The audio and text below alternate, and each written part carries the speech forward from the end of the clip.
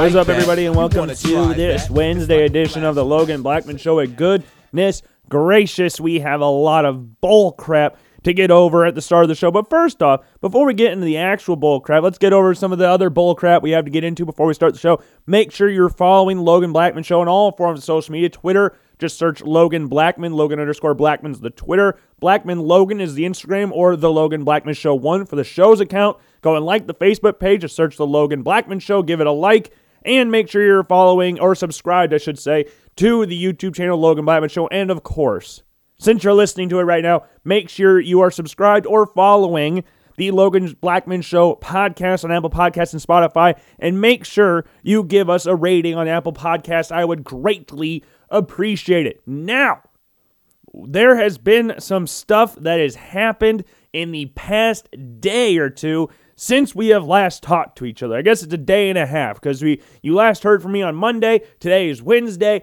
so now you're hearing from me again. So is that 2 days or a day in between? I don't know. There's been just a lot of crap that's gone on. So before on Monday, let's just start off with Monday, okay? Lincoln Riley took the head coaching job at USC. Okay, Sunday afternoon, it was reported that Lincoln Riley was about ready to accept an offer to become USC's newest head coach. That was what the big news was. And that was just coming off reports that the entire day or so prior to that was that Lincoln Riley was heading into LSU. That was the big news. Lincoln Riley is on his way to go to Baton Rouge, become the coach of the LSU Tigers.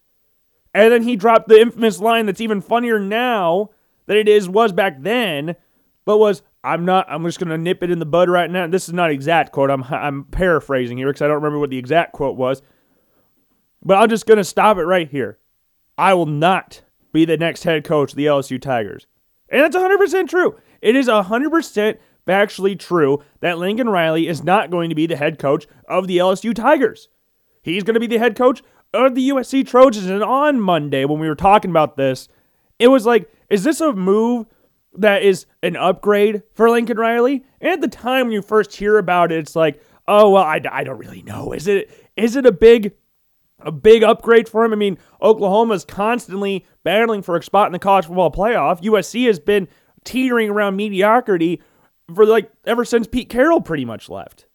They had that odd year with Cody Kessler, and then it's kind of just been that football purgatory. And in college football, that doesn't help you a lot because you don't have draft picks to help get you better. If you're not good, recruits won't choose to go to you, so you can't get better. It doesn't matter that you're in the bright, shining city of Los Angeles with an historic football program like USC. If you're not good at this moment in time, people do not care.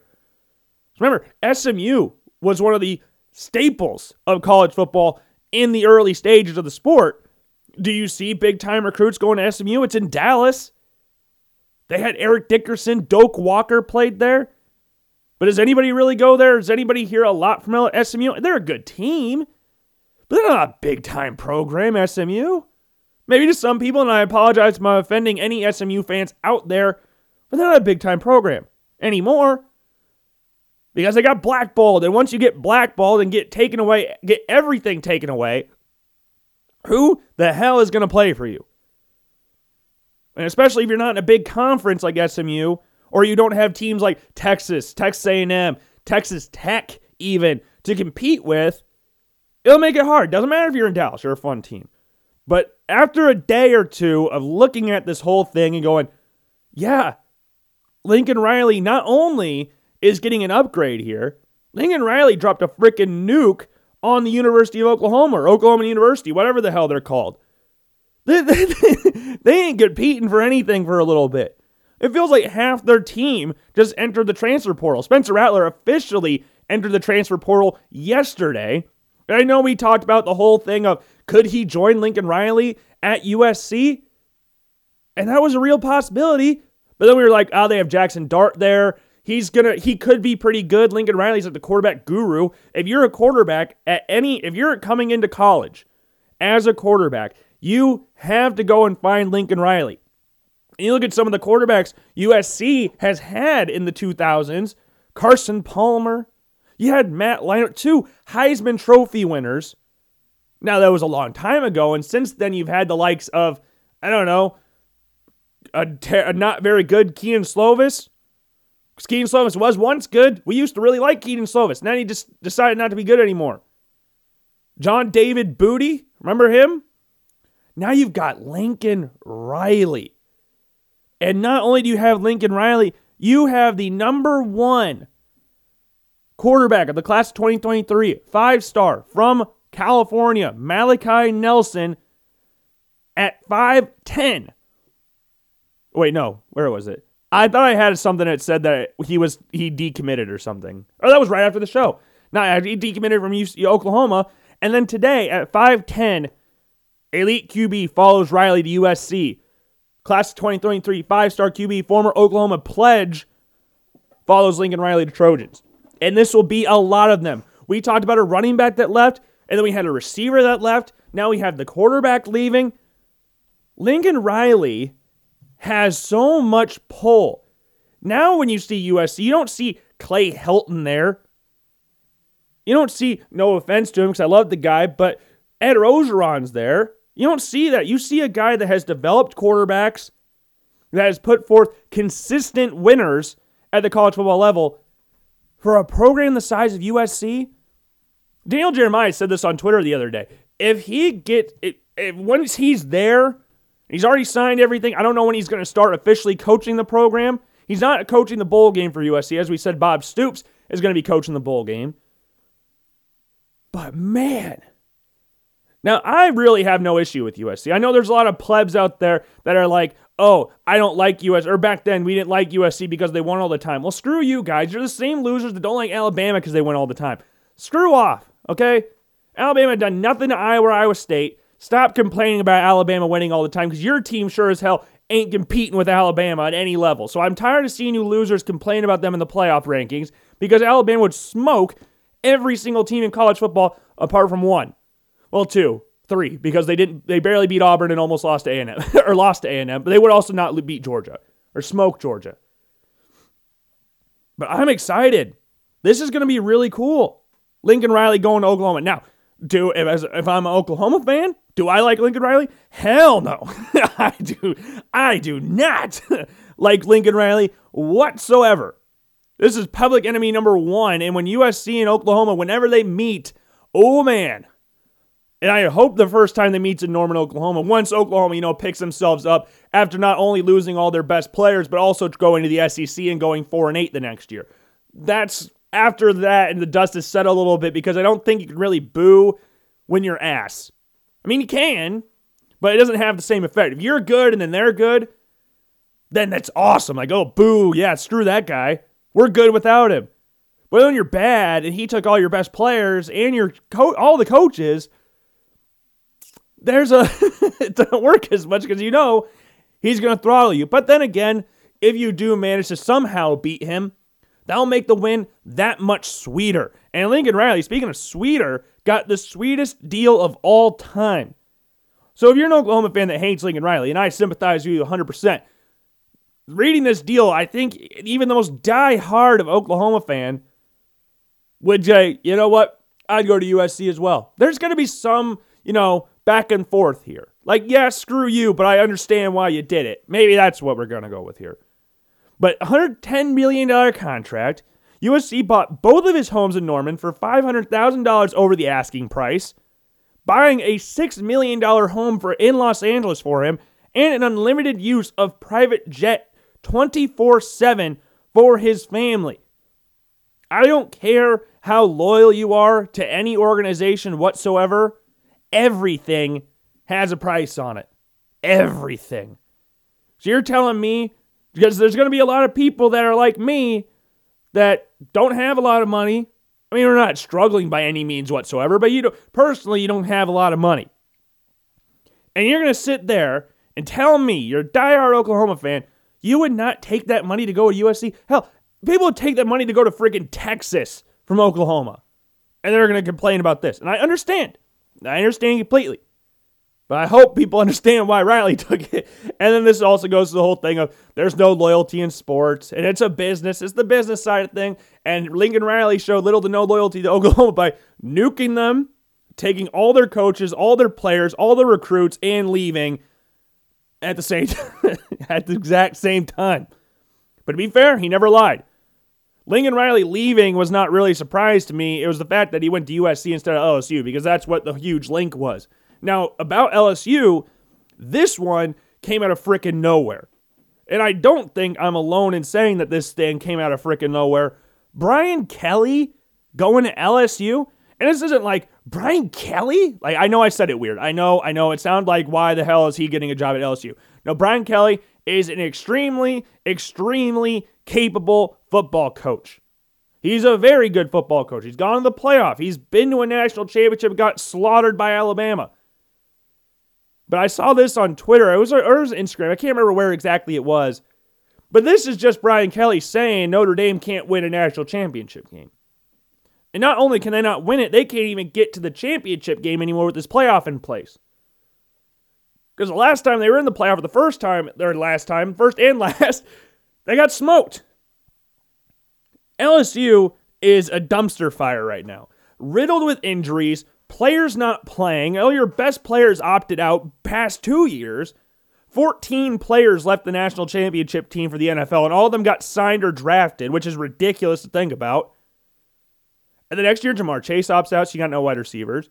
The next year, your quarterback gets hurt, and then Derek Stingley opts out. He gets hurt the year before, opts out again. Eli Ricks, from what my friend told me, I haven't seen this personally, said he's transferring. So there's your next best corner right after Derek Stingley.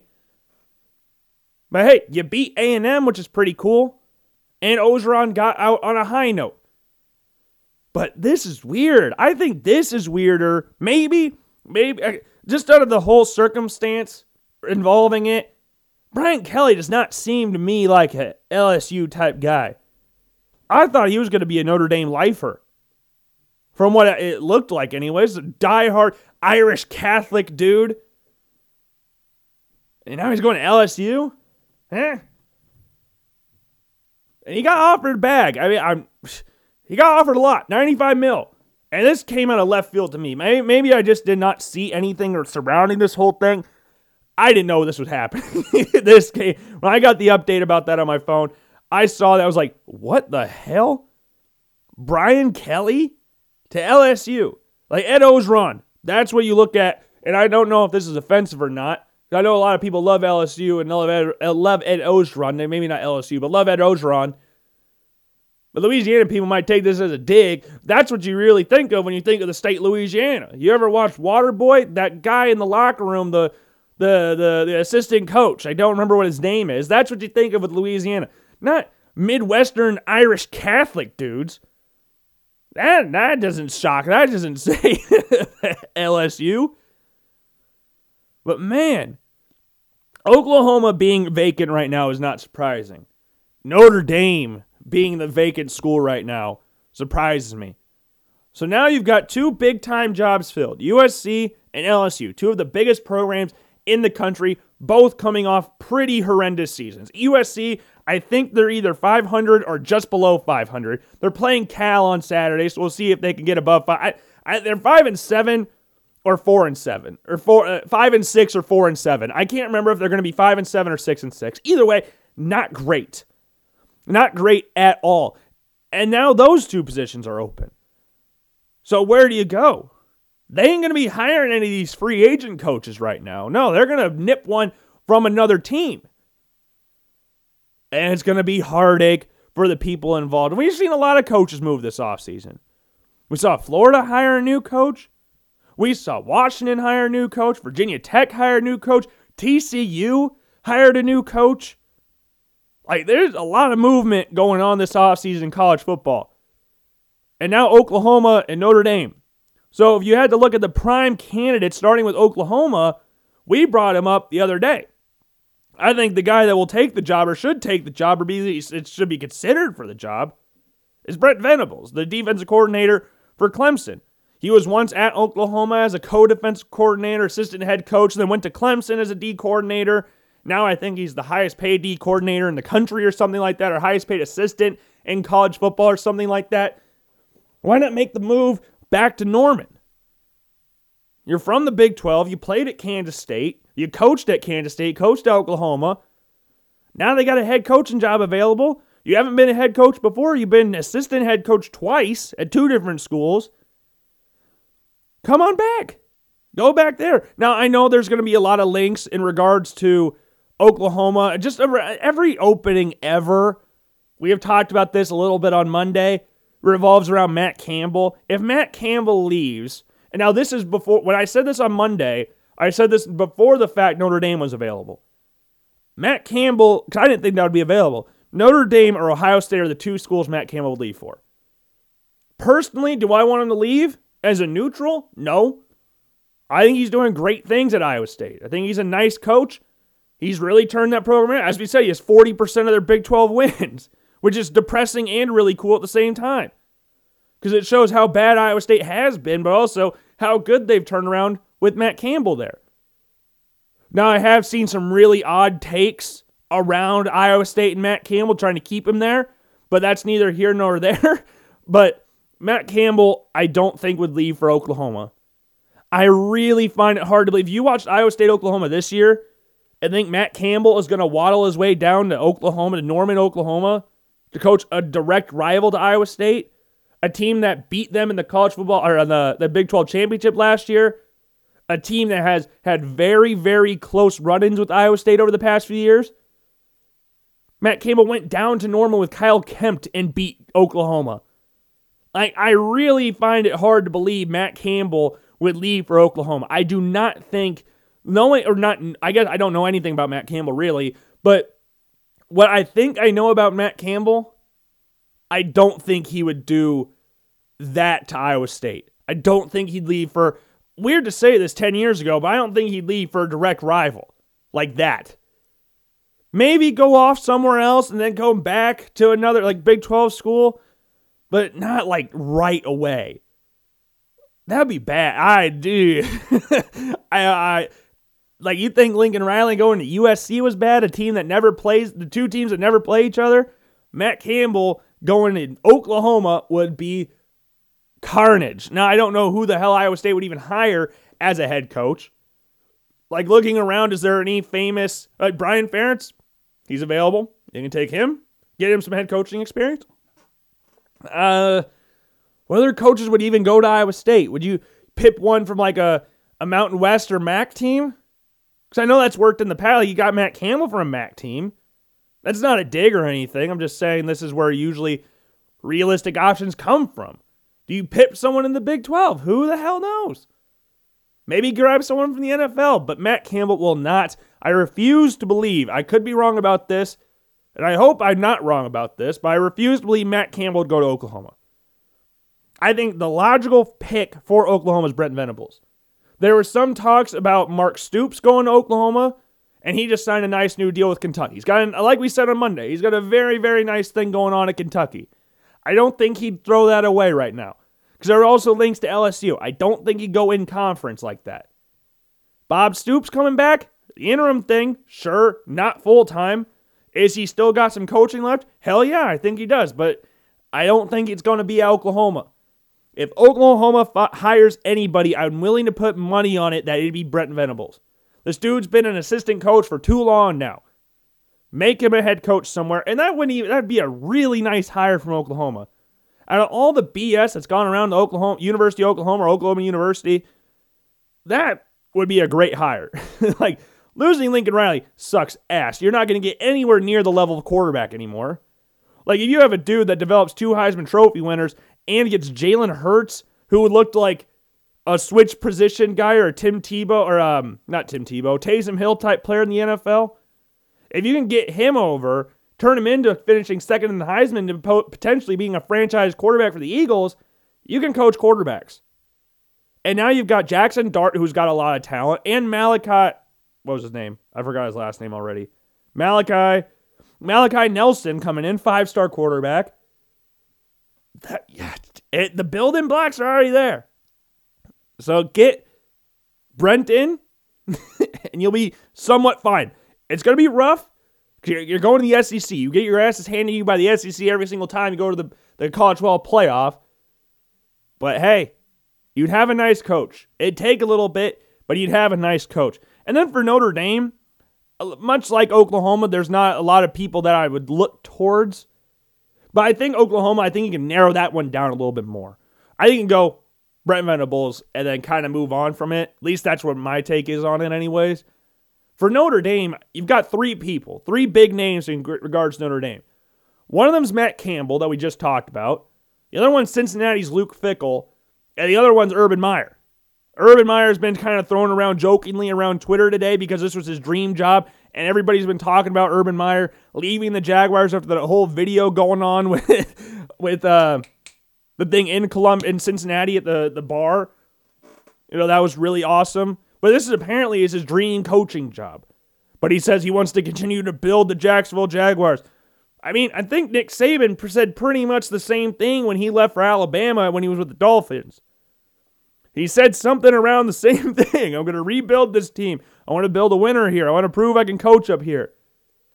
And then left. You got a job like Notre Dame or Alabama, two of the biggest football teams in college football, two of the biggest universities in regards to draw national attention. Like, that's where Urban Meyer thrives. And he's always been a man of good character. So he would say all this stuff about Jacksonville and then probably have no issues going down to Notre Dame. Now, for Luke Fickell, I was listening to Pat McAfee's show today. This is a big Catholic kid, which is what Notre Dame tries to get. Matt Campbell, also a Catholic dude as well. He's got 6 kids, much like Phillip Rivers of the Catholic faith. Like, this is something that he's wanting too, but he's got a nice, like, all these coaches, I mean, Urban Meyer, you're in the NFL, but you're with Jacksonville. Matt Campbell and Luke Fickell got very nice things going for them at Cincinnati and Iowa State. But Cincinnati, or Notre Dame, remember, when Brian Kelly got the job, you remember where he came from? He came from Cincinnati. Luke Fickell. Followed the same exact path. Eventually, he'll go down to LSU. But if Matt Campbell were to leave, it would be for Notre Dame or Ohio State.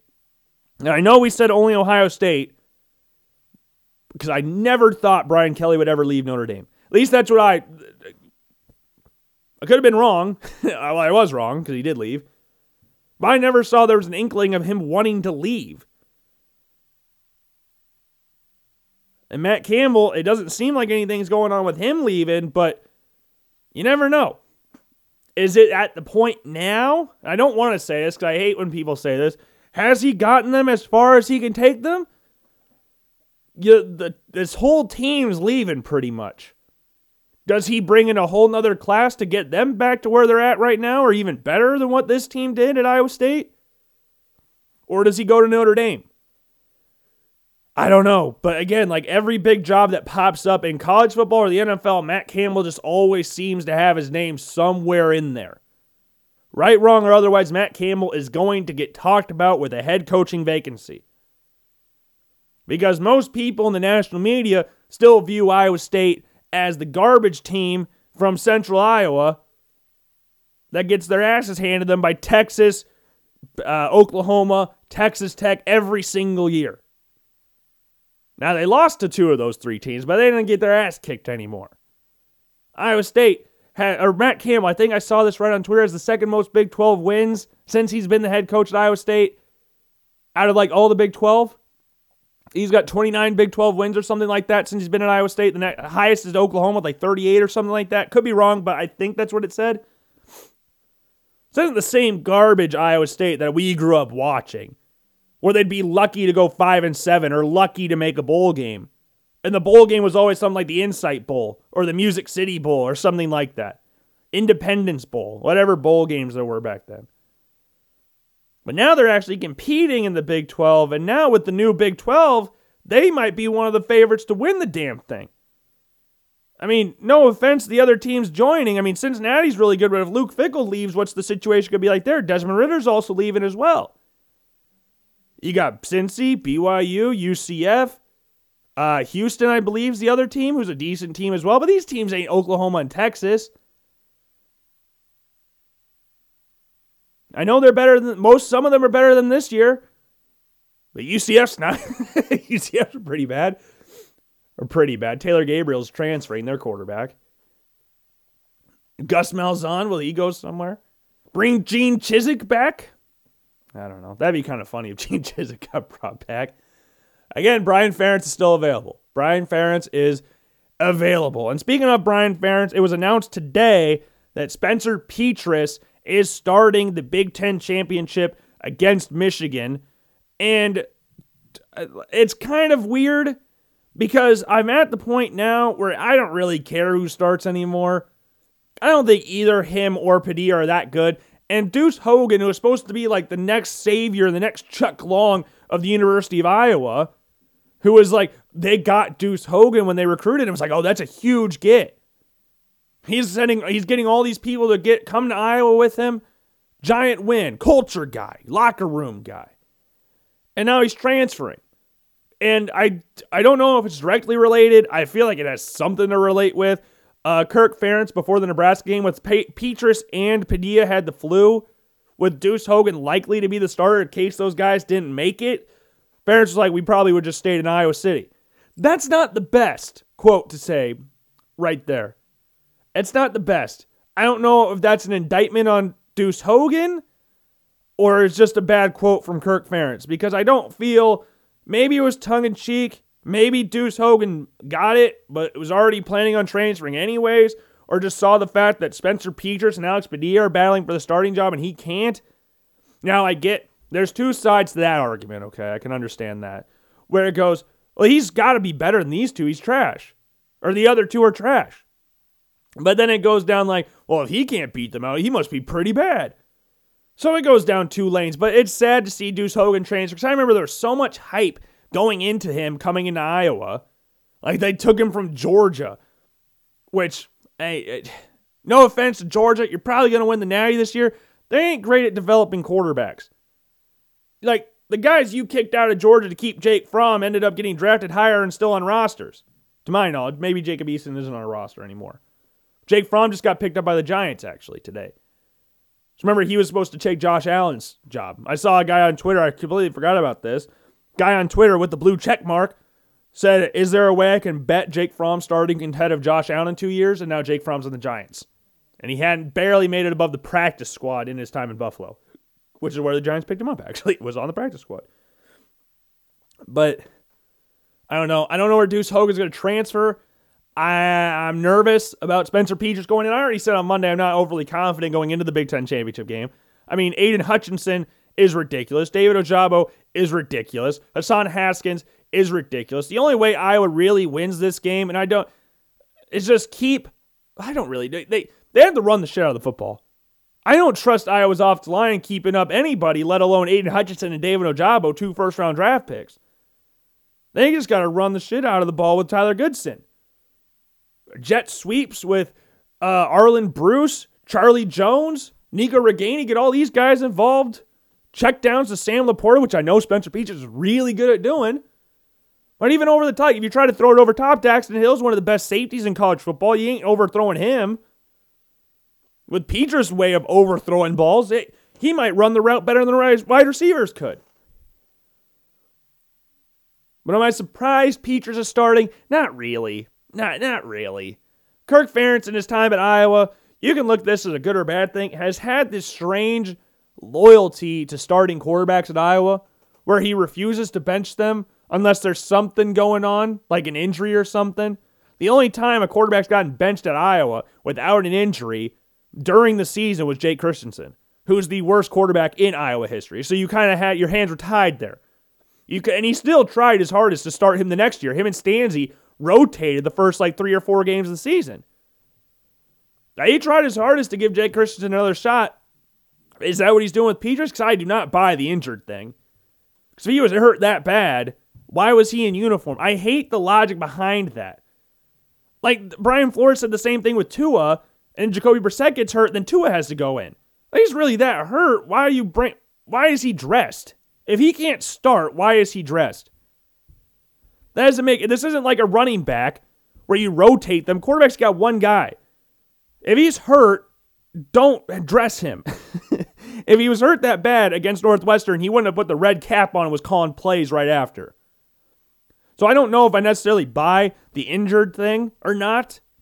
All I know is he's starting the Big Ten championship game, and I'm not surprised. He has dropped some quotes about the Big 12, which, Big 12 defense thing, which is, I don't know, dry, I guess. I don't know. Yeah, Iowa and their quarterback situation, like Nate Stanley, statistically, is one of Iowa's best quarterbacks ever, which is a sad, sad thing because he was not that good. If I wanted to watch a quarterback overthrow receivers by 15 yards every single deep throw, I would watch Spencer Petras. Oh, wait, they're like direct clones of each other. Like, it's so hard to watch. And I see people on Twitter going like, oh, Iowa won, but it's not the right way. No, it's not the right way. Brian Ferentz just sucks at calling plays. We don't have any good quarterbacks. I say we. Iowa doesn't have any good quarterbacks. And they haven't. I remember a few years ago when they were battling it out between Sokol, Beathard, and Rudock.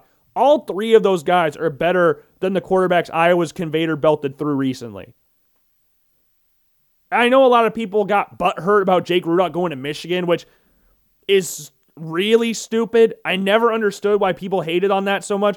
Michigan liked him. They didn't play Iowa. The only thing you guys hated on him for going to Michigan was that he went to a Big Ten school. Didn't play Iowa, never threatened to play Iowa, just went to a Big Ten school. He could have been like Brett Favre and says, what team plays the Packers?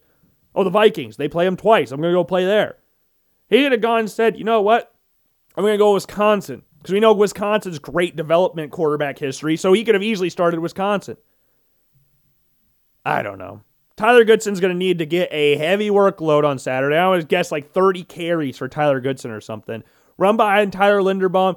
Keep Hutchinson and Ojabo at bay. They can stop the run. It's not like they're one-dimensional, can only run the pass. They can stop the run, but that lowers their effectiveness to a certain degree on Saturday, and it also controls the clock, so you keep Michigan off the field, because Cade McNamara, we've talked about it before, is the third best quarterback in the Big Ten, maybe second best. Him and Peyton Thorne kind of rotate for me, but he's not even that great. But I trust him 1,000 times more than I trust Petras, and their receivers aren't that much better than Iowa's. And you can make an argument Iowa's receivers are better. Iowa's tight end's better. Clearly got a better center. I mean, Tyler Linderbaum was rated by Pro Football Focus the best player in the Big Ten as a center, which is pretty damn impressive, and I enjoy that. But yeah, I'm just going to keep talking about it because the game's on Wednesday. Second Big Ten championship in the past, 5 years? Because that was my freshman year of college. Senior year of high school? I can't remember exactly. All the years kind of mold together for me. I'm getting to the point where I'm just really old and don't remember anything anymore. I'm 24 years old. I hurt all the time and I forget everything. But it'll be interesting to see Iowa back there. I'm not confident. I mean, I'm not very confident. Like, I'm in regards to teams anyways. I'm pretty pessimistic in regards to my sports teams. But I'm not confident with Iowa knocking off Michigan after watching what they did to Ohio State. Kind of disturbing. And speaking of Ohio State, the newest college football playoff rankings came out today. It's Tuesday. And Ohio State dropped, as you would expect, they dropped 5 spots to number 7. The new top 4 in the college football playoff rankings is Alabama, Michigan, Georgia, Michigan, Alabama, Cincinnati. Am I surprised that Michigan jumped up to number 2? Not at all. With the way you just controlled the game against Ohio State and how Alabama struggled against Auburn, great comeback, but struggled against Auburn, and Cincinnati, they're undefeated, but they're probably, if they make the playoff, they're going to stick at the number 4 spot. They probably ain't moving up too high, unless Alabama loses the SEC championship game. So here's a scenario I want to play out for people, because I know a lot of people will absolutely hate this because I know how people operate. But we have a scenario where Georgia beats Alabama, which is expected by about everybody in the nation. Georgia beats Bama. I'm willing to bet, because there ain't no way Cincinnati is losing to Houston in the AAC championship game. I refuse to believe that. I know Houston's got a really nice offense, but Cincinnati ain't losing that game. If Alabama loses, they will drop 1 spot. They will only drop 1. It is almost guaranteed that Alabama makes the college football playoff. Almost. There's a chance they don't, because obviously, like, Oklahoma State can win the Big 12. But if Oklahoma State doesn't win the Big 12, and Baylor does, Baylor ain't jumping up in the top 4 from 9. So if Okie State loses, Alabama loses, Sorry, folks. The top 4 is going to read Georgia, Michigan, Cincy, Alabama. Unless by some strange coincidence, Baylor drops or jumps up to number 4. Because then you could, the whole situation here, if let's say Alabama loses, Oklahoma State wins. You got 1 loss Oklahoma State, 2 loss Alabama. Who makes it? Now, if you want to just use, think about it, most people would go Alabama would win the game. But that's not the reality in which we live in. You got to go off track record. Both of them have losses. Oklahoma State's was to Iowa State. Alabama's was to Texas A&M and Georgia. Both teams are in the top 25. Georgia is the number 1 team in the nation. A&M was on the road and still in the top 25. Iowa State is 7-5 on the year. And you beat Oklahoma, which is cool. But Alabama beat Ole Miss, who's ranked higher. So who would win? Because I know 2-loss Alabama would piss off everybody if they made it. If 2-loss Bama made it over 1-loss Oklahoma State, the world would go mad. The world would lose their shit. But you cannot sit there and tell me. We could do a playoff. I would love to see a playoff. Do it like a 5-team playoff, but have the 4 and 5 teams play each other, and then they had to play Georgia. I think that would be awesome. Because the most controversial thing you have with these playoffs, because do you really think of it like a 12-team playoff, hypothetical, or 16-team playoff? Like BYU competing for a national championship, and I'm not saying they do or don't, but do you think BYU deserves to be in the same conversations like Alabama, Georgia, Michigan, those teams? I don't really think so.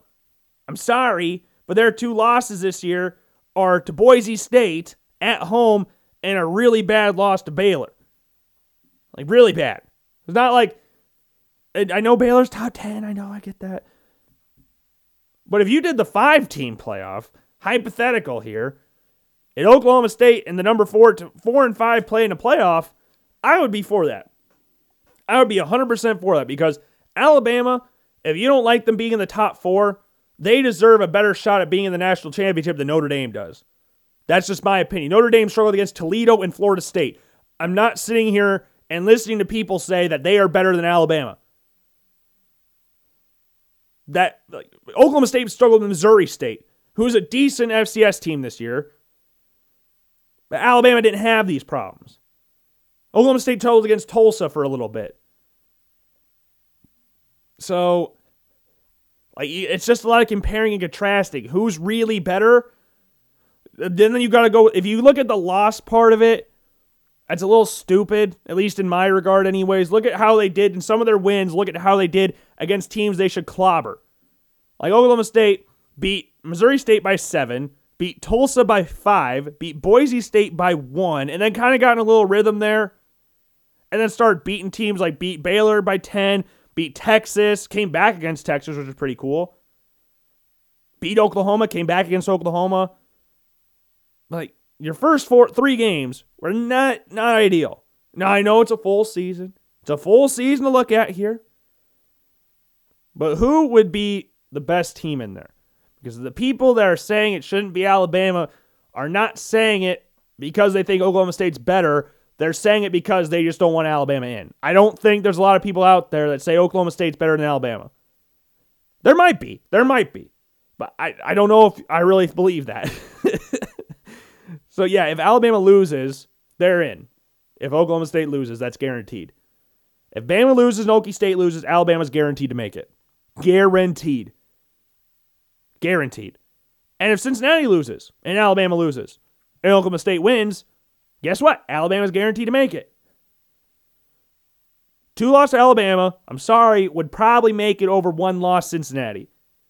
That would piss a lot of people off. I'm pretty sure that's what would happen. Because a lot of people are thinking of this like the Cinderella story type thing. When it's really, the College Football Playoff Committee is run by Gary Barta. We're not really dealing with the smartest people here. We said that on Monday. I'm going to keep saying it's Gary Barta's fun to make fun of. But that's what would happen. At least that's what I think would happen. I could be completely wrong, and the College Football Playoff could be this really cool thing that we all love and that everybody agrees with all the time, but that's not how it's going to be. Alabama will make it. And I keep repeating myself because I don't know where to end this stupid thing because I keep staring at the rankings and not know where to end it. Do I have anything in my phone that could save me? No, I'm not even looking at my phone. I'm looking at my thing, the laptop.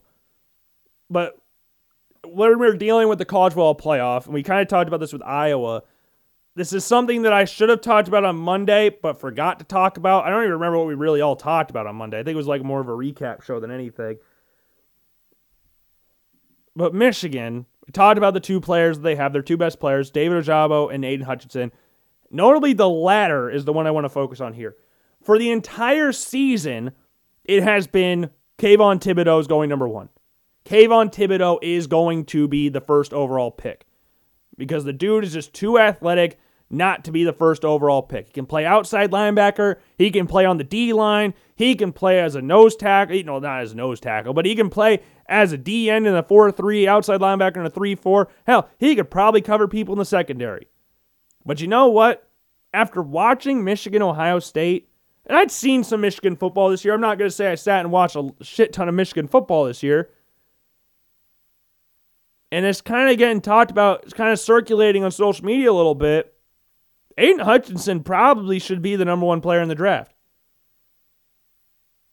He probably should be. If we're being honest, he probably should be the number one overall player in the draft. It's not saying Thibodeaux is doing anything wrong. It's Hutchinson's just been playing out of his gosh darn mind. Like Aidan Hutchinson bullied a potential first-round draft pick in Nicholas Petit-Frere. He was playing so bad, they benched the right tackle, moved Petit-Frere back to right tackle, and put Thayer Munford at left tackle, who's playing guard. And Aidan Hutchinson had 3 sacks against Michigan. He's third in the nation in sacks right now with 13. And he had 15 quarterback pressures. He blew up linemen against Ohio State. And he's been playing awesome all year. We had him, I believe, going, was it second in the last mock draft we did? Or the first mock draft? I guess we've only done one. I know we had him going to Houston, right? Hold on.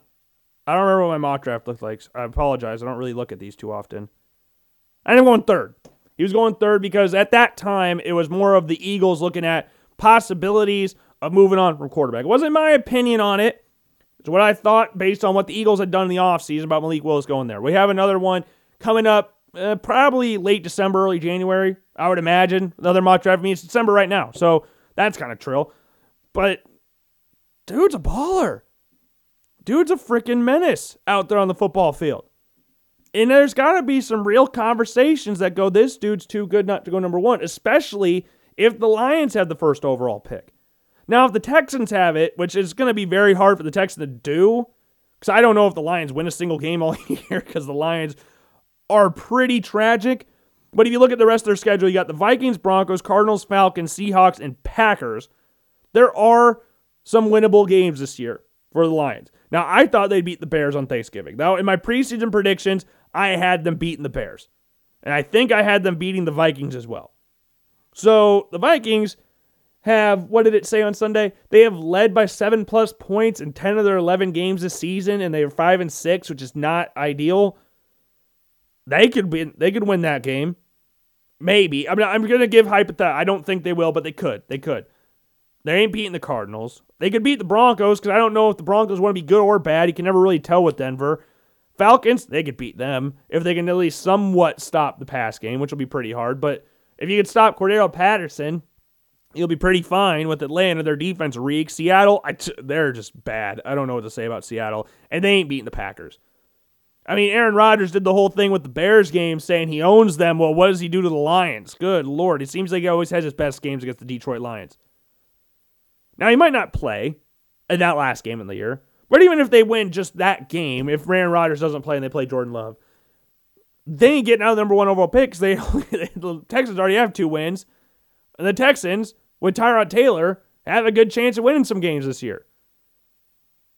And Aidan Hutchinson is from Michigan. He went to Michigan. The Lions play in Michigan. The Lions need a lot of help on defense. I think it's a perfect fit. Just saying. The Texans have some needs as well. They'll go Thibodeaux, second overall. And then if we're looking at the draft order right now, how it stands, I would fully expect, as we sit here right now, to have Aidan Hutchinson go 1 and Tibbs go 2, and then we have the Jaguars at 3. You'd have to either expect Evan Neal, the offensive tackle from Alabama, or Kyle Hamilton, the safety from Notre Dame. But with Trevor Lawrence there and not playing the greatest of all time, you should fully expect the Jaguars to take a tackle regardless if it's Evan Neal or not. I know Kyle Hamilton is an insane safety who can do everything for you and has every right to be in consideration for that third overall pick. Probably won't be up there because that's just how safeties work in the NFL. When you look at these draft picks, there are safeties that could be considered the best player in the draft. They won't get taken until later in the draft, which is weird. Like last year. We had some really good safeties last year. Javon Holland, Trayvon Moehrig, to name a few. Tyson Campbell, did they move him to safety? I know they were talking about moving him to safety. But they had some good safeties in last year's draft. This year, you got some good safeties as well. Kyle Hamilton, Daxton Hill, Jordan Battle, Brandon Joseph, Jalen Catalon from Arkansas, Jaquan Brisker, who's a freaking beast from Penn State. But they probably won't get drafted. Kyle Hamilton's guaranteed to go first round because he's just a freaking unicorn. The other ones, it'd be a reach. Man, not a reach, but it'd be odd to see them go in the first round. So you look at Evan Neal going there. The Jets, we just talked about this with the Bills game. The first pick they ever had this season from a person in the secondary was against the Bills. Robert Saleh is a defensive guy. Would be pretty crazy not to go with Derek Stingley. I know he hasn't played in 2 years, and that's the scary part. Derek Stingley has not really touched a football field in 2 years. And now we're talking about him being the 4th overall pick in the draft. That's a little scary. And then we got 5th overall. You got Ikem Ekwonu, and this is just me blaring out names right now. Ikem Ekwonu is a freaking maniac. This dude is a mauler. You put him at tackle or guard, can play both, but coincidentally, the Jets have needed both. They drafted Elijah Vera Tucker last year as a guard-tackle hybrid. You do the same thing this year. You got Mekhi Becton at left tackle. He'll be back next year. Push this guy to either left tackle or right tackle or guard, wherever, and you will have a really, really good interior or exterior offensive lineman. But that's what you're looking at if you're going to the top 5, if we're talking about it right now. Now, again, you have some mystery in there. I think the Texans and the Lions, I think that stays. But the Jaguars pick some mystery.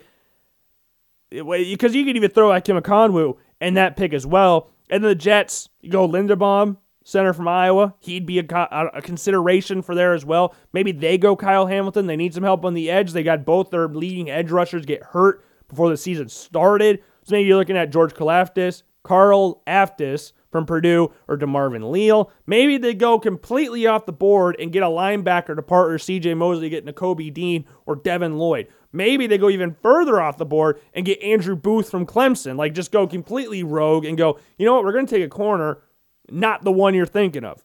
Now, Andrew Booth has played.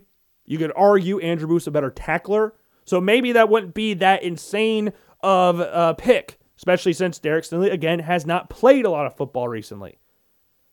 But that's what we're looking at. And I don't think that's too insane to think about. Because Aidan Hutchinson has put himself firmly not only in the number 1 pick conversation, but possibly in the Heisman conversation as well. Because we talked about this a tad bit on Monday.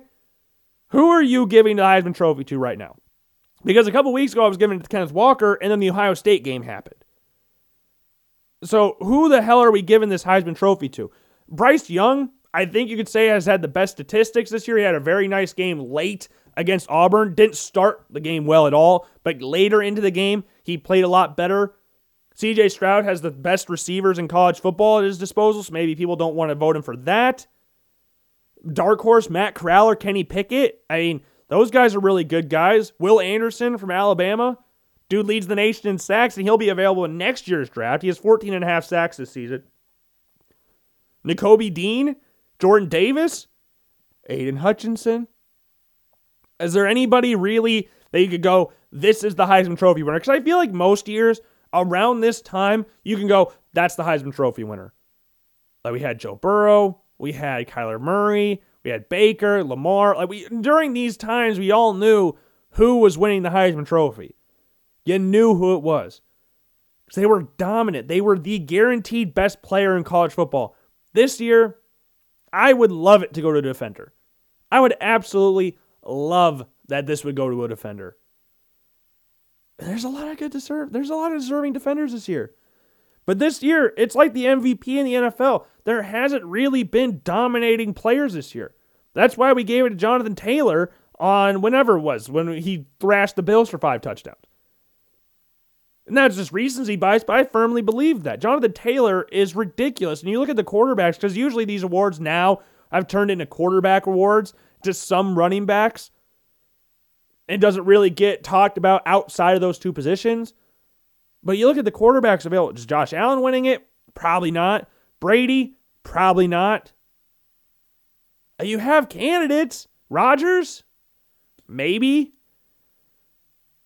But I think the MVP's got to be Jonathan Taylor. And if I went to a Heisman candidate at this point in time, like if I'm being what I think it will be versus what I would like to happen, I think it will probably be Bryce Young.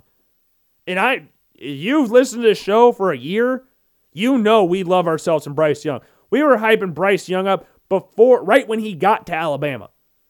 You can listen to old shows for that, because that was one of the things we talked about during COVID, was the fact that maybe he's playing over Mac Jones, but then we had the fact of Mac Jones not losing his starting job. Didn't do anything to lose the job, and then won a national championship. He got drafted 15th overall, and is the best quarterback out of the rookie class right now. And as an 8-4 Patriots team, that has not had a bye week, but an 8-4 Patriots team nonetheless. They're taking on the Bills on Monday Night Football, so that's going to be a little terrifying, but we will see about that.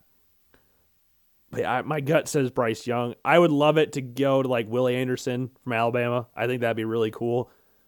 Kyle Hamilton, I think he's been hurt though, so I shouldn't say Kyle. I'm not 100% saying that, so don't quote me on that. But Aidan Hutchinson, number 1 overall player in the draft, Heisman Trophy winner, would be pretty freaking sweet. I think at this point in time, it has to be pretty much unanimous that he's the number 1 pick. And this is recency bias, of course, but Tibbs has had a dominant performance like that this year, at least to my knowledge. Now, Oregon's not on all the time here in the Midwest, or if they're on, they're at 9:30, so not a lot of people are watching it.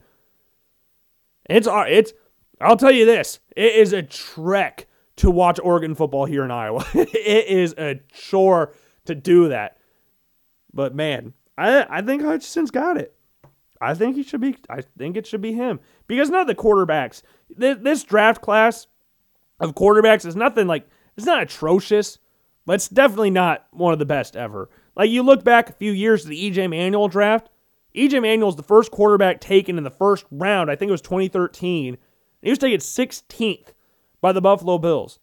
And I'll never forget where I was when that happened, because when the Bills drafted the quarterback, this is when the draft, it's big. The NFL draft's massive, but didn't watch it as religious. We were at an Iowa Barnstormers game. We were following on the ESPN. This is when ESPN was orange and white on like your phones anyways. It was never orange and white logo, but on their website, on your like little flip phones, it was orange and white, and it was damn near impossible to flip through to find things. But EJ Manuel was the first quarterback drafted. Geno Smith was drafted in the second round. I remember seeing mock drafts before that about Geno Smith going first overall or second overall in those. And he didn't. Now, he had a little bit of a lot of people didn't like him. Now, the 2013 draft is not one of the more famous drafts of all time. He had some pretty good players come out of that draft class, but nothing that's like, when you think of a draft class, this is what I should have probably led off with. When you think of a draft class, you think of the quarterbacks. Usually. For the people that don't follow the NFL draft, when you look at the NFL draft, your main focus goes to where are the quarterbacks going? Because it's a glory position. Everybody wants, when you're a kid, everybody wants to be a quarterback. Everybody, when you're older, wants to talk about a quarterback or still wants to be a quarterback. So when you have a draft that does not have a very wide variety of good quarterbacks that get drafted early, it's very hard to follow. Like EJ Manuel, 16th overall. Then here's the order of quarterbacks that went. This is how good the draft class was in 2013 for quarterbacks. Okay? EJ went 16th to Buffalo. Geno Smith was drafted 39th by the Jets in the second round. Then you had 2 quarterbacks drafted in the first 2 rounds. 3 in the first 2 days of the draft. That is unheard of. That is unheard. We had 3 quarterbacks drafted in between like 3 or 4 picks in the last pick of the second round and the first 2 picks of the third round this year. So we had Kyle Trask, Kellen Mond, Davis Mills, all drafted with like 4 or 5 picks of each other. And there were 3 picks in the first 2 days of the draft in total, and that third quarterback was Mike Glennon. And I remember, I don't know if you want me to out him for this, but my dad did want Mike Glennon to a certain extent because Jim Kelly really liked him. And Mike Glennon, remember how good he was, or at least supposed to be coming out of NC State? This tall, lengthy quarterback, went to the Bucs, played pretty well, and then, famously signed the deal with the Bears, and then obviously that led to Trubisky drafted, and that's where we're at right now. But then other quarterbacks, it just keeps getting worse. Ryan Nassib was another guy that me and my dad wanted because Ryan Nassib, at the time, he still did this now. He came from Syracuse. For those of you who don't know, the Bills' coach at this time was Doug Marrone. And Ryan Nassib, being a Syracuse guy, which is the team that Doug Marrone just left to become the coach of the Buffalo Bills, that was a logical thought process for most Bills fans. It wasn't like, oh yeah, get Ryan Nassib in the first round. There was some talks about that. But it wasn't like everybody was clamoring for Ryan Nassib and that's it in the first round of the draft of 2013. It was just Ryan Nassib played under Doug Marrone. I combined Doug Marrone and Sean McDermott and then it turned into a basketball player named Doug Marrone. Good Lord. Regardless, Ryan Nassib did not turn out to be really anything in the NFL. He got drafted by the Giants. And then we got Tyler Wilson, famous of the SEC Scholar Athlete of the Week, having like a 2.8 GPA. Like, that's Scholar Athlete, that's who we're going to show. And it was some like physical education major or something like that. And then we got Landry Jones, the guy that replaced Sam Bradford, had a very nice career at Oklahoma. Very, very nice career at Oklahoma, but didn't really turn to anything. Played a little bit with the Steelers. Tyler Wilson, I don't remember him doing anything in the NFL, like even playing. I could be completely wrong about him doing that, but I at least remember somewhat of Landry Jones playing. Then we had Brad Sorensen, 7th round draft pick, the next quarterback taken, brother of Chiefs outcast pretty much. Daniel Sorensen, pleb Daniel Sorensen. Then you have Zach Dysert from Miami of Ohio. BJ Daniels was actually pretty fun at USF. He was a pretty fun quarterback. And then Sean Renfree from Duke was picked 249. 249. That is an insane draft class. I forgot to read Matt Barkley, who I love Matt Barkley, and if he came out the year prior, probably would have been a first-round draft pick. Probably would have been. But Matt Barkley, nice guy, really nice guy. He was supposed to be better than Matt Leinart. Like, this was the dude. But you look at his numbers from his junior year to senior year, 39 touchdowns to 36, which isn't a huge drop-off, but 7 interceptions to 15. Completion percentage went down as well. His yards went down. His rushing numbers went down. So he was supposed to be, I remember when he committed to USC, or when he first started at USC. Because my friend at the time, he told me that he was supposed to be better than Matt Leinart. At least that was the hype around Matt Barkley when he first got to USC. Like, he was supposed to be the dude. And he was the dude. Matt Barkley was really good at USC. And then his junior year happened, and then he battled some injuries the next year, and then dropped to the 4th round, and then was just basically a career backup, and his most notable starts in the NFL are the Chicago Bears. But you look at that and go, that's what you think of with an NFL draft. 2013 was bad, and people have somewhat compared this draft class to a certain extent to the 2013 draft class because of the fact people don't think quarterbacks are going to go very early. Now, just because the quarterbacks don't go number 1, I don't think that'll mean they won't go early. Now, is there a lot of teams in the top 10 at this point in time that really need quarterbacks? Yeah, 2, maybe 3. And this is just maybes. They don't even necessarily, they need to draft a quarterback. Like, usually when you have a draft, now we could see a team trade up, but I really doubt it. When you have defensive players like Hutchinson and Thibodeaux available, I don't think teams will trade back, especially when they have needs at the position. But like the Lions, they need a quarterback, sure. I mean, I think Goff gets way too much hate. I don't think he's a great quarterback by any stretch of the imagination. I have said before that he can make a lot of really, really nice throws. I don't know if he has it all upstairs mentally, though. I don't think he's a bad quarterback by any stretch. I think he gets way too much hate. We said that around Trubisky, too. And people now are starting to back off the Trubisky hate a little bit. Goff is on a terrible team. So with Goff not playing good, I don't think it should be a surprise that he's not playing good. Because he's on the worst team in the NFL. The Texans, Yeah, they could use a quarterback as well. Deshaun Watson's not going to be there next year. I don't care where he goes. He's not going to be there. They could use a quarterback, definitely. Would they draft one this early? Probably not, because these two teams both have needs on defenses because both their defenses suck ass. And then you got the last team, the Panthers. And I think if we're being honest here, they're the 10th pick. Out of the top 10 teams, they're the most, I don't want to say nailed on, because I don't think there's 100% guarantee that they'll get draft a quarterback. They are by far the most likely team to draft a quarterback out of the top 10. By far. Because the Lions and the Texans, yeah, they could use a quarterback, but they have needs on defense. The Panthers need a quarterback. They drafted all defense, like the past few years. One draft, they used all 7 picks on defense. First round, they drafted J.C. Horn this past year. They could use a tackle, and they could use a quarterback. Sam Darnold ain't it. They ain't going with Cam Newton going into next year. I refuse to believe that. They got good wide receivers, a really talented running back when healthy. You're either going tackle or quarterback for the Panthers. And out of the teams that have other needs on their roster, the Panthers are the most likely to get a quarterback, if we're looking at the first ones. Falcons, I could see them in the mix for a quarterback as well, because I think Arthur Smith won his guy. Matt Ryan is on his last year. So he's signed a 2-year deal in the offseason. He's going to go through a year this year, and then the next year, he'll be on his last year. So you want a quarterback, in the perfect world, you would want a quarterback to come in while that established veteran is on his last year of the deal, rather than just send him in without that veteran presence there. Sometimes it works, sometimes it's not, and when you got a guy like Matt Ryan who's been to a Super Bowl, won an MVP, I would love to keep a guy around like that. So I wouldn't wait till afterwards. Maybe a second-round pick for the Falcons because they have a lot of other needs on their team. Unlike the Panthers, who really just have O-line and quarterback, Falcons got quarterback, D-line, edge rusher, one other corner partner, AJ Terrell, linebacker, O-line, running back. Like, they could do a lot of things with that pick. A lot of things. I love Kyle Pitts, and I love that they picked him because I think he's super awesome. He's proven to be super awesome. But a lot of Falcons fans, and I went to William Penn, and this is kind of odd to say this, but I had a few friends at William Penn that were not only Falcons fans, but were from Atlanta. I know it doesn't really make a lot of sense to going from Atlanta to Oskaloosa, Iowa, but they exist. They're really good guys. So I will say nothing bad about them. But even on Twitter. So I see a lot of things about the Falcons on Twitter because of them. And a lot of them now are kind of like, man, you had a lot of other needs on your roster than tight end. And I know Kyle Pitts can do a lot of things for your roster, but you had a lot of other needs on your team. And Kyle Pitts will be a baller going forward, but they have a shit ton of needs. Then you got the Saints. They could be in a mix for one. The Eagles, I guess, could be in a mix for one. I doubt it now, but they could be. The Broncos and Steelers, I think those are two very logical spots on the watch football team. If we have to put a guarantee on a team drafting a quarterback in the first round, it's Washington.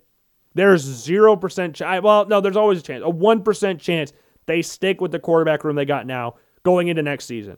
I don't want to turn into Mel Kiper in the 1993 draft when he said that when you have a Trent Dilfer on the board and all you have is Jim Harbaugh, give me a break. I'm not going to do that because I like Taylor Heineke, but he ain't a franchise guy. You got quarterbacks in this draft class that could be. There's 3 to 4 guys I think could be drafted in the first round. I think those 4 guys, we'll talk about the quarterback rankings in a little bit, but the Washington football team, there's a 99% chance they come out of the first round with a quarterback. I don't care if they're picking 19th like they are right now, picking in the top 10, or picking 30th. They're drafting a quarterback in the first round. Because you look at their defense, you look at some of the things they have on offense, they're not struggling a lot of spots. They need a quarterback. Need one. Broncos, I think they're more likely to go after a veteran, but I could be wrong about that. George Payton's done his due diligence on scouting quarterbacks this year. The Steelers, I refuse to believe that they will go into the season next year because Big Ben's a free agent, should retire, that they go into a season with Mason Rudolph and Dwayne Haskins at quarterback. I refuse to believe that's what's going to happen. And looking at the rest of the first round, I think that's about it with quarterbacks. So you've got, I think, teams that are, if you're looking at like 50% chance to draft a quarterback, teams that are above 50% chance to draft one. This could be like 51 or 50.1% chance. But I think the Panthers, I think the Steelers, I think the Broncos, and I think Washington. I think those are your 4 most likely teams. And we're looking at teams that could draft one, but I don't necessarily think they will in the first round. Lions, Texans, Falcons, possibly Saints. The Falcons, Texans, Lions, I think, are the three that you look at as more of dark horse teams to draft a quarterback in the first round. But Broncos, Steelers, Washington, and Carolina, I think, are your main culprits when we're looking at quarterbacks in this draft. And I would lean more towards Washington, Steelers, and Panthers than the Broncos because, again, I think the Broncos look at a veteran guy. Just what I think right now. But for the draft, they will have to pick out of these guys. Okay? Here is your Week 13 quarterback prospect ranking list for the draft expert, again, with quotation marks around it. This is the last one of the regular season. It's sad times because everybody is in conference championship time, and then the next week we got Army-Navy game, and then the next week bowl game starts, which is ridiculous to think of how fast this year has gone because I feel like 2020 dragged along. 2021 went super speed. I feel like just yesterday we were talking about the 2021 NFL draft. Now we're already talking about 2022. Now, in fairness, we have talked about the 2022 NFL draft extensively on the Logan Blackman Show. But this is the last one for the regular season. Then we're going into postseason play. And there's only a few quarterbacks on here that play this weekend because either A, they didn't make a conference championship game, or B, that's pretty much it. They just didn't make a conference championship game. Because everybody on this list, to my know, Malik Willis isn't in a conference, but everybody on this list did not make a conference championship game, either A, because they weren't good enough, or B, because they're not in a conference.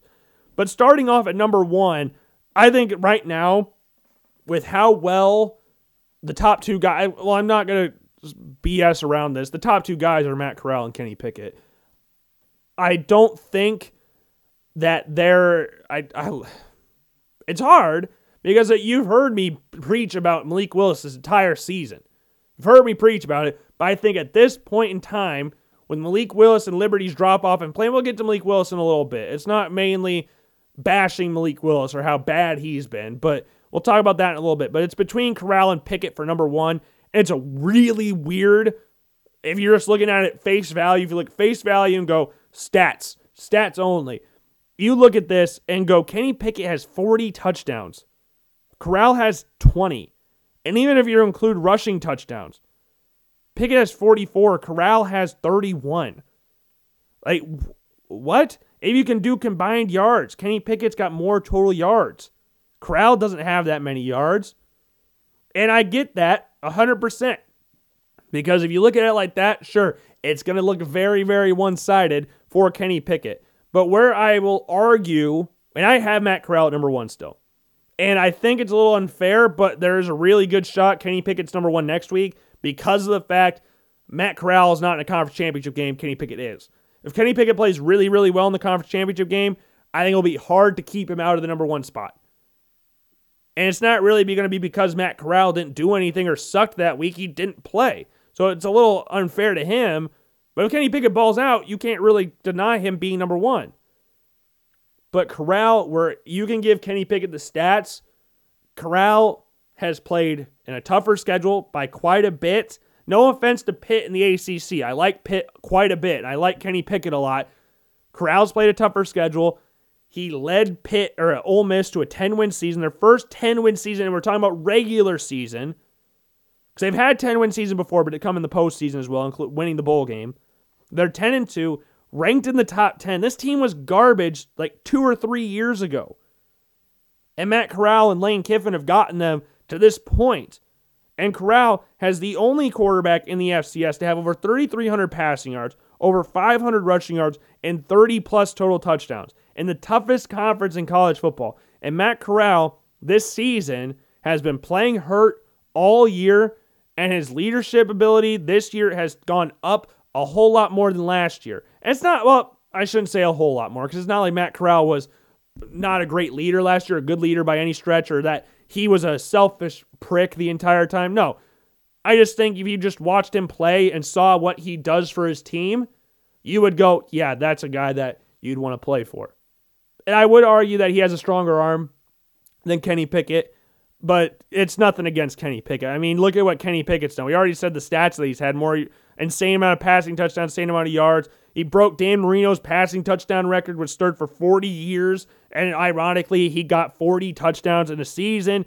He's the first and only quarterback in ACC history with 4,000-plus passing yards, 40-plus passing touchdowns through 12 games. The significance is the 12 games, because Jameis Winston and Deshaun Watson have also done those numbers, but through a full season. That's 2 to 3 more extra games for those guys. And the ACC has been around since 1953, and Kenny Pickett's the first one to ever do it. That's insane. Breaking Dan Marino's record is insane. That's a 30, 40-year-old record, 38, 40-year-old record. Like, Kenny Pickett has been a baller this year. He's not very, but he's a decently mobile quarterback. He ain't no statue by any stretch of the imagination, like some quarterbacks on this list that we'll get to in a little bit. But this dude's just played really well. No other ways around it. And this year it was kind of nice to see other teams in the ACC play really well other than Clemson. And Pickett, if you look at his career numbers combined, looking at all of his 5 seasons at Pitt, or 5 or 6? It's a lot of seasons at Pitt. He has 39 passing touchdowns. If you don't have short-term memory, you would remember I said he has 40 this year. That is ridiculous. Kenny Pickett deserves all the recognition he gets, and this dude has moved up tremendously in these rankings and now sits at number 2 with a real possibility to be number 1. Now, I did learn this today. I think this is a very interesting factoid for you. We'll bring this up when we do the mock draft thing. With the current draft order as we stand right now, with the quarterbacks that we said, the teams that need quarterbacks, the draft order goes Panthers at 10, Steelers 16, Broncos 17, Washington 19. I found this out today. Kenny Pickett was originally committed to Temple with Matt Rule. And then Matt Rule left and went to Baylor. Kenny Pickett went to Pitt. Matt Rule is currently, I guess we should have brought him up for one of the coaching spots as well. Maybe he goes to Oklahoma. Who knows? Or Notre Dame. Maybe he goes to one of those spots and Joe Brady becomes the head coach. But he's the coach of the Panthers right now. If he has a pick at quarterback, I would not be surprised if it was Kenny Pickett. Much like Kyler Murray before with Cliff Kingsbury, which he got linked with Oklahoma, which dude's got one of the best records in the NFL. I think the dude's fine in the NFL. Which is weird. Never thought I would say that in 100 years. Never once thought I would say that about Cliff Kingsbury, but I'm pretty sure he's fine in the NFL right now. I think Kenny Pickett, if the draft happened right now, would go before Matt Corral. But I still would say Matt Corral is number 1. Even though I do think Kenny Pickett would go first. Number 3 is Malik Willis, and we kind of talked about this a little bit ago. Willis's stock's kind of falling a little bit, and I don't think it's all his doing. It's definitely a mix of what he's doing because I think he's trying to do too much, which is something that can get quarterbacks in trouble. Coaches always say, do the simple things. Don't try to force anything. Don't put the ball in harm's way. And he's done that quite a bit. Willis is the most mobile quarterback in this draft class. Easily. And he's been sacked 50 times. He's been sacked 21 times in the past 3 games alone. Those are games against Ole Miss, Louisiana, and Army. He's been sacked 21 times. Almost half the games almost half of his sacks have come in the last 3 games. I'm pretty sure he got sacked 9 times against Ole Miss, with Sam Williams just feasting on Liberty's offensive line. Like, Malik Willis is doing way too much and trying to do too much to where the point it's hurting him, and he's getting hit a lot more than what he was originally. Liberty's O-line's really not doing him any favors, but man, for people that are just not watching, like, it's hard to watch sometimes. It's hard to watch. And he did not play well on Saturday, by any stretch of the imagination. He did not play well. And he hasn't really played well in the past 3 weeks. Against Ole Miss, they had multiple chances to win the game, or at least get within scoring distance of winning the game. Like, if you look at some of the picks he threw, 2 of them were in the red zone, or near the red zone. You get those, you're possibly talking about a different outcome, and Malik Willis is the number 1 quarterback in the draft because he beat Ole Miss. But we've had these past 3 weeks where he's played bad, Liberty's played bad, and got blown out in all of these games. All these games have been decided by double digits. That's not great. And he's at 3, and I think, like, if we're looking at the quarterback, I don't think he'll drop from 3 because I think with Willis, he does so much for you that I think if you gave him the right atmosphere, I think he could develop into an insane quarterback at the next level. I think Carson Strong, who's at number 4, if you're just looking at what they do as an individual player, I don't think you can say Carson Strong is at Malik Willis' level, but I think he is pretty comfortable sitting at 4. I think Carson Strong, if we're just talking about not facilitators, I guess kind of, precision passing, like he can hit a receiver at any level in the football field, Carson Strong's your dude. Carson Strong is your guy. I do say that Malik Willis has a stronger arm. I withhold that. I say that still. But I don't think there's a better thrower of the deep ball than Carson Strong. And I know that sounds stupid because one has a stronger arm and the other one throws a better deep ball. I don't think that Carson Strong has missed any ball, or at least it feels like anyways. I know he probably has. But it doesn't feel like he's missed a single pass beyond 20 yards. Like that dude throws every single pass in stride. I do not like fade routes in the corner of the end zones at all. If you do that with Carson Strong, Romeo Doubs, and Cole Turner at Nevada, it's guaranteed touchdown. Like Carson Strong last year, I don't remember what game it was exactly, but he threw a pass to Cole Turner on the left side of the end zone. Jump ball, touchdown. They went for 2. They ran the exact same thing again, got it again. Like it's easy money, easy pickings for Carson Strong. There's not a better quarterback with the arm power, with the touch, with the accuracy that he has. With this game against Colorado State, which is a fairly easy game, as pretty much expected. And Colorado State's 3-9 on the season. Carson Strong, 4 touchdown passes. Now, he did throw the first game under 300 yards since I think October 2nd, which is not ideal. And I know he's not the most mobile quarterback this year. He's got negative 208 yards rushing with no touchdowns this year.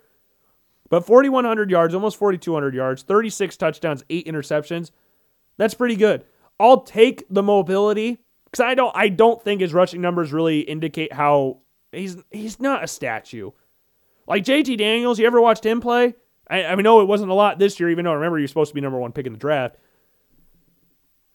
Carson Strong's not that immobile. he's not mobile, but he's not that immobile. Now, number 5, I flip back and forth between 5 and 6 a lot. It's Desmond Ridder still at number 5. And this was a game against ECU, East Carolina, for those of you who are unaware of the fact that there's ECU.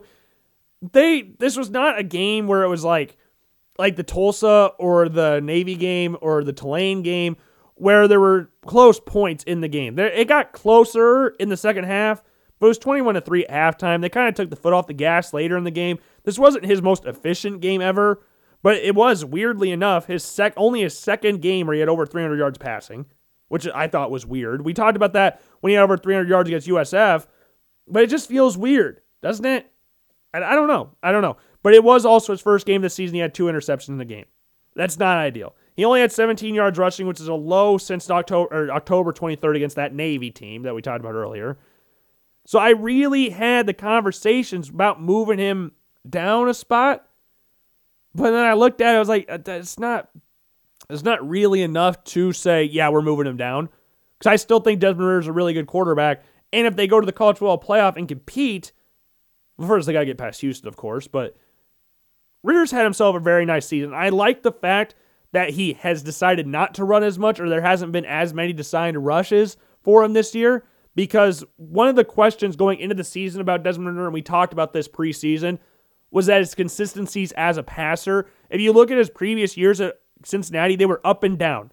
Like you had a very nice year and then kind of dipped down in completion percentage-wise. And it's not an overarching theme of accuracy, but it is a nice metric you can use to kind of pinpoint. It's not the exact science behind accuracy, but it could tell you something about it because it doesn't like calculate drops, how accurate the ball actually was, stuff like that, batted passes. But 62 to 55 to 66. And then he had 150 carries, 144 carries, and then now it's 93 carries. He had 98 carries last year, which I guess, but the touchdowns are down, yards per carry's down. Like he was rushing a lot last year, had a lot of really big carries. I know there was not when I'm talking about rushes, he had a lot of designed runs last year. I know his carries are about the same, but he had a lot of designed rushes last year. This one's more of a, experimenting, but he has a career high in passes attempted this year, 338, and his completion percentage, 66%. He's passed for over 3,000 yards for the first time in his career. First time since his freshman year, he's passed for over 20 touchdowns. 8 interceptions. Isn't ideal, but it's not terrible. But that's what he needed to do this year. People wanted to see him as a passer, and that's what they got this year. And he has played very, very well for a top 4 team in the nation. And number 6 is Sam Howell, who I think if we're comparing them side by side, Ritter is the bigger quarterback out of the two, about 4 inches taller. I don't know what their exact height is, but I know Ritter's listed at 6'4". I think Howell's listed at 6 foot 6'1". So he's 3 to 4 inches taller than Sam Howell. Probably weigh the same though. But the thing with Howell, there were so many up and downs this season.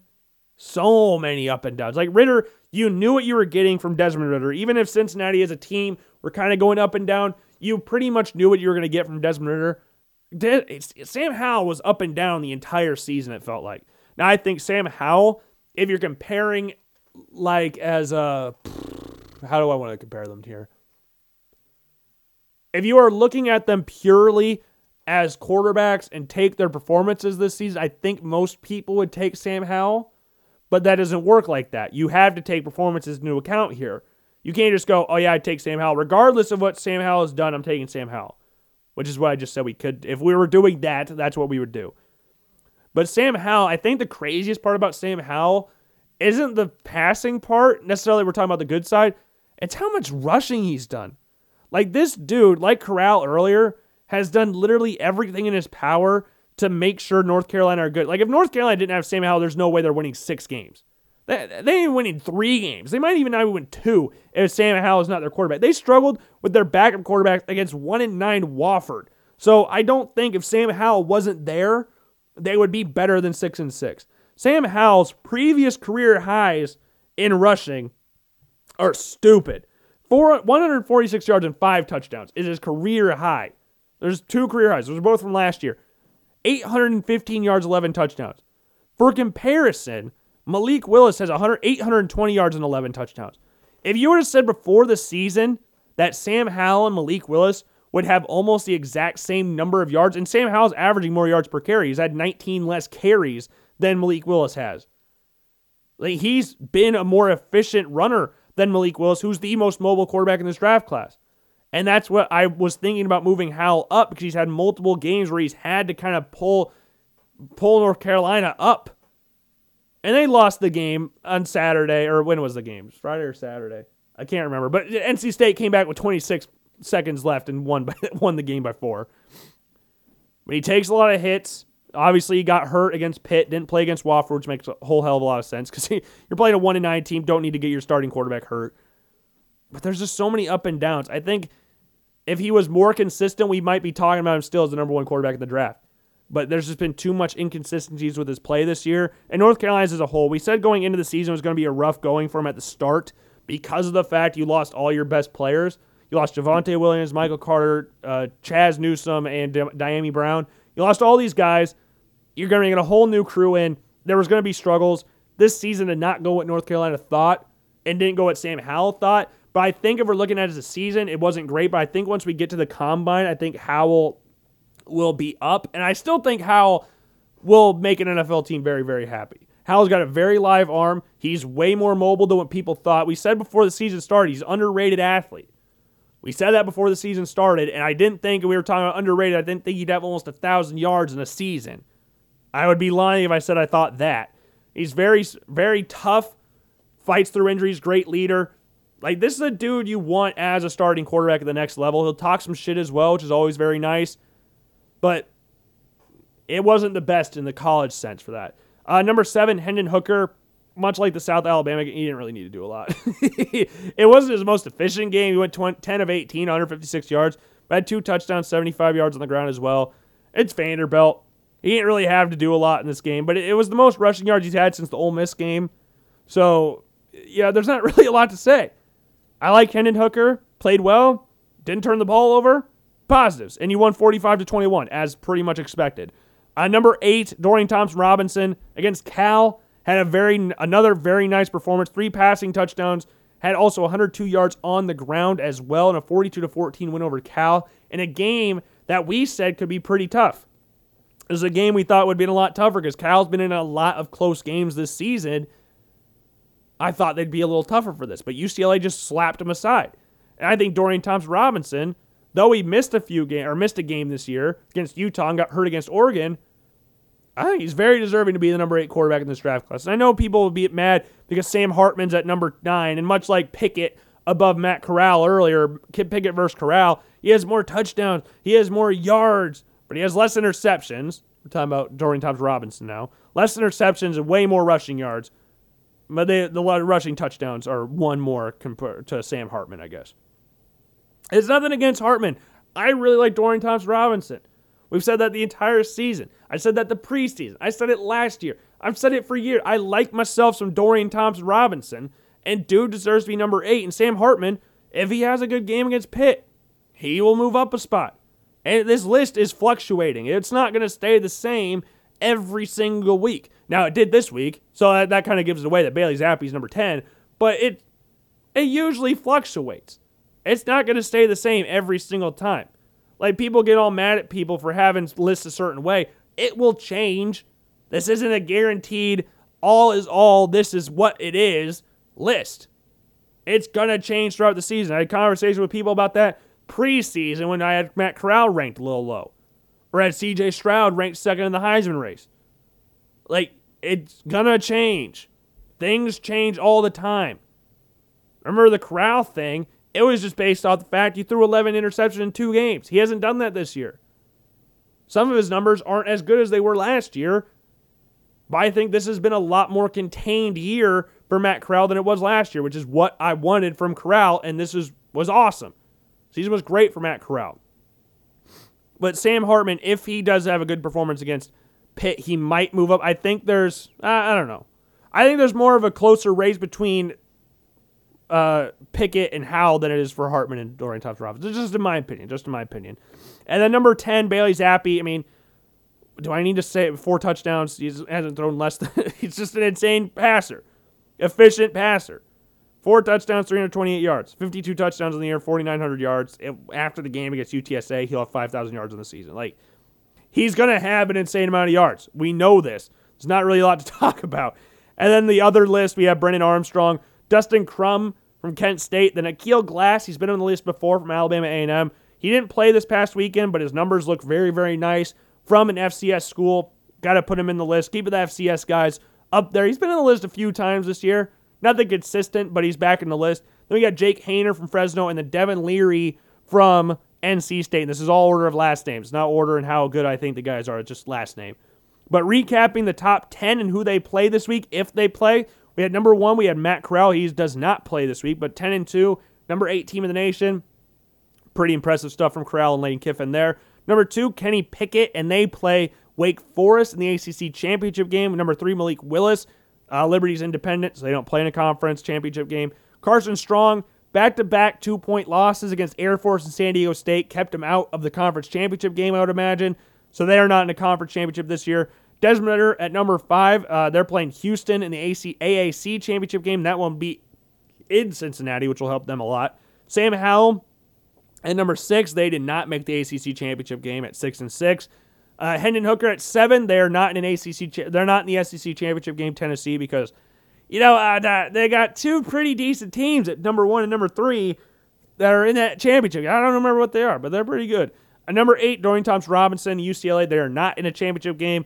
Number 9, Sam Hartman as in the ACC championship game against Pitt in Charlotte. Then Bailey Zappe at number 10 will take on UTSA in the Conference USA championship game. Oh, man. That's pretty exciting stuff here on the Logan Blackman Show. I sure hope you did enjoy. If you did not, I am sorry. You'll have to listen to another show because it doesn't get much better than this. Oh, my goodness. But yeah, I do really appreciate if you listen to the show. If you not, screw you. Go tell someone. If you ask them if they didn't listen, or if they listened, if they didn't, slap them in the face for me. Send this is from Logan, like those stupid commercials you hear on the radio, like, go to this place and say the Logan Blackman Show sent you. Do that. Like, slap them and say the Logan Blackman Show sent us. That's what you got to do. But thank you for listening. Make sure, again, you're following me on all forms of social media, but mainly make sure you're following the Apple Podcast and Spotify account and give a rating on Apple Podcasts. I would greatly appreciate it. Again, I'll say it again. Hope you enjoyed the show. If not, I apologize, and I will see you all later. Peace.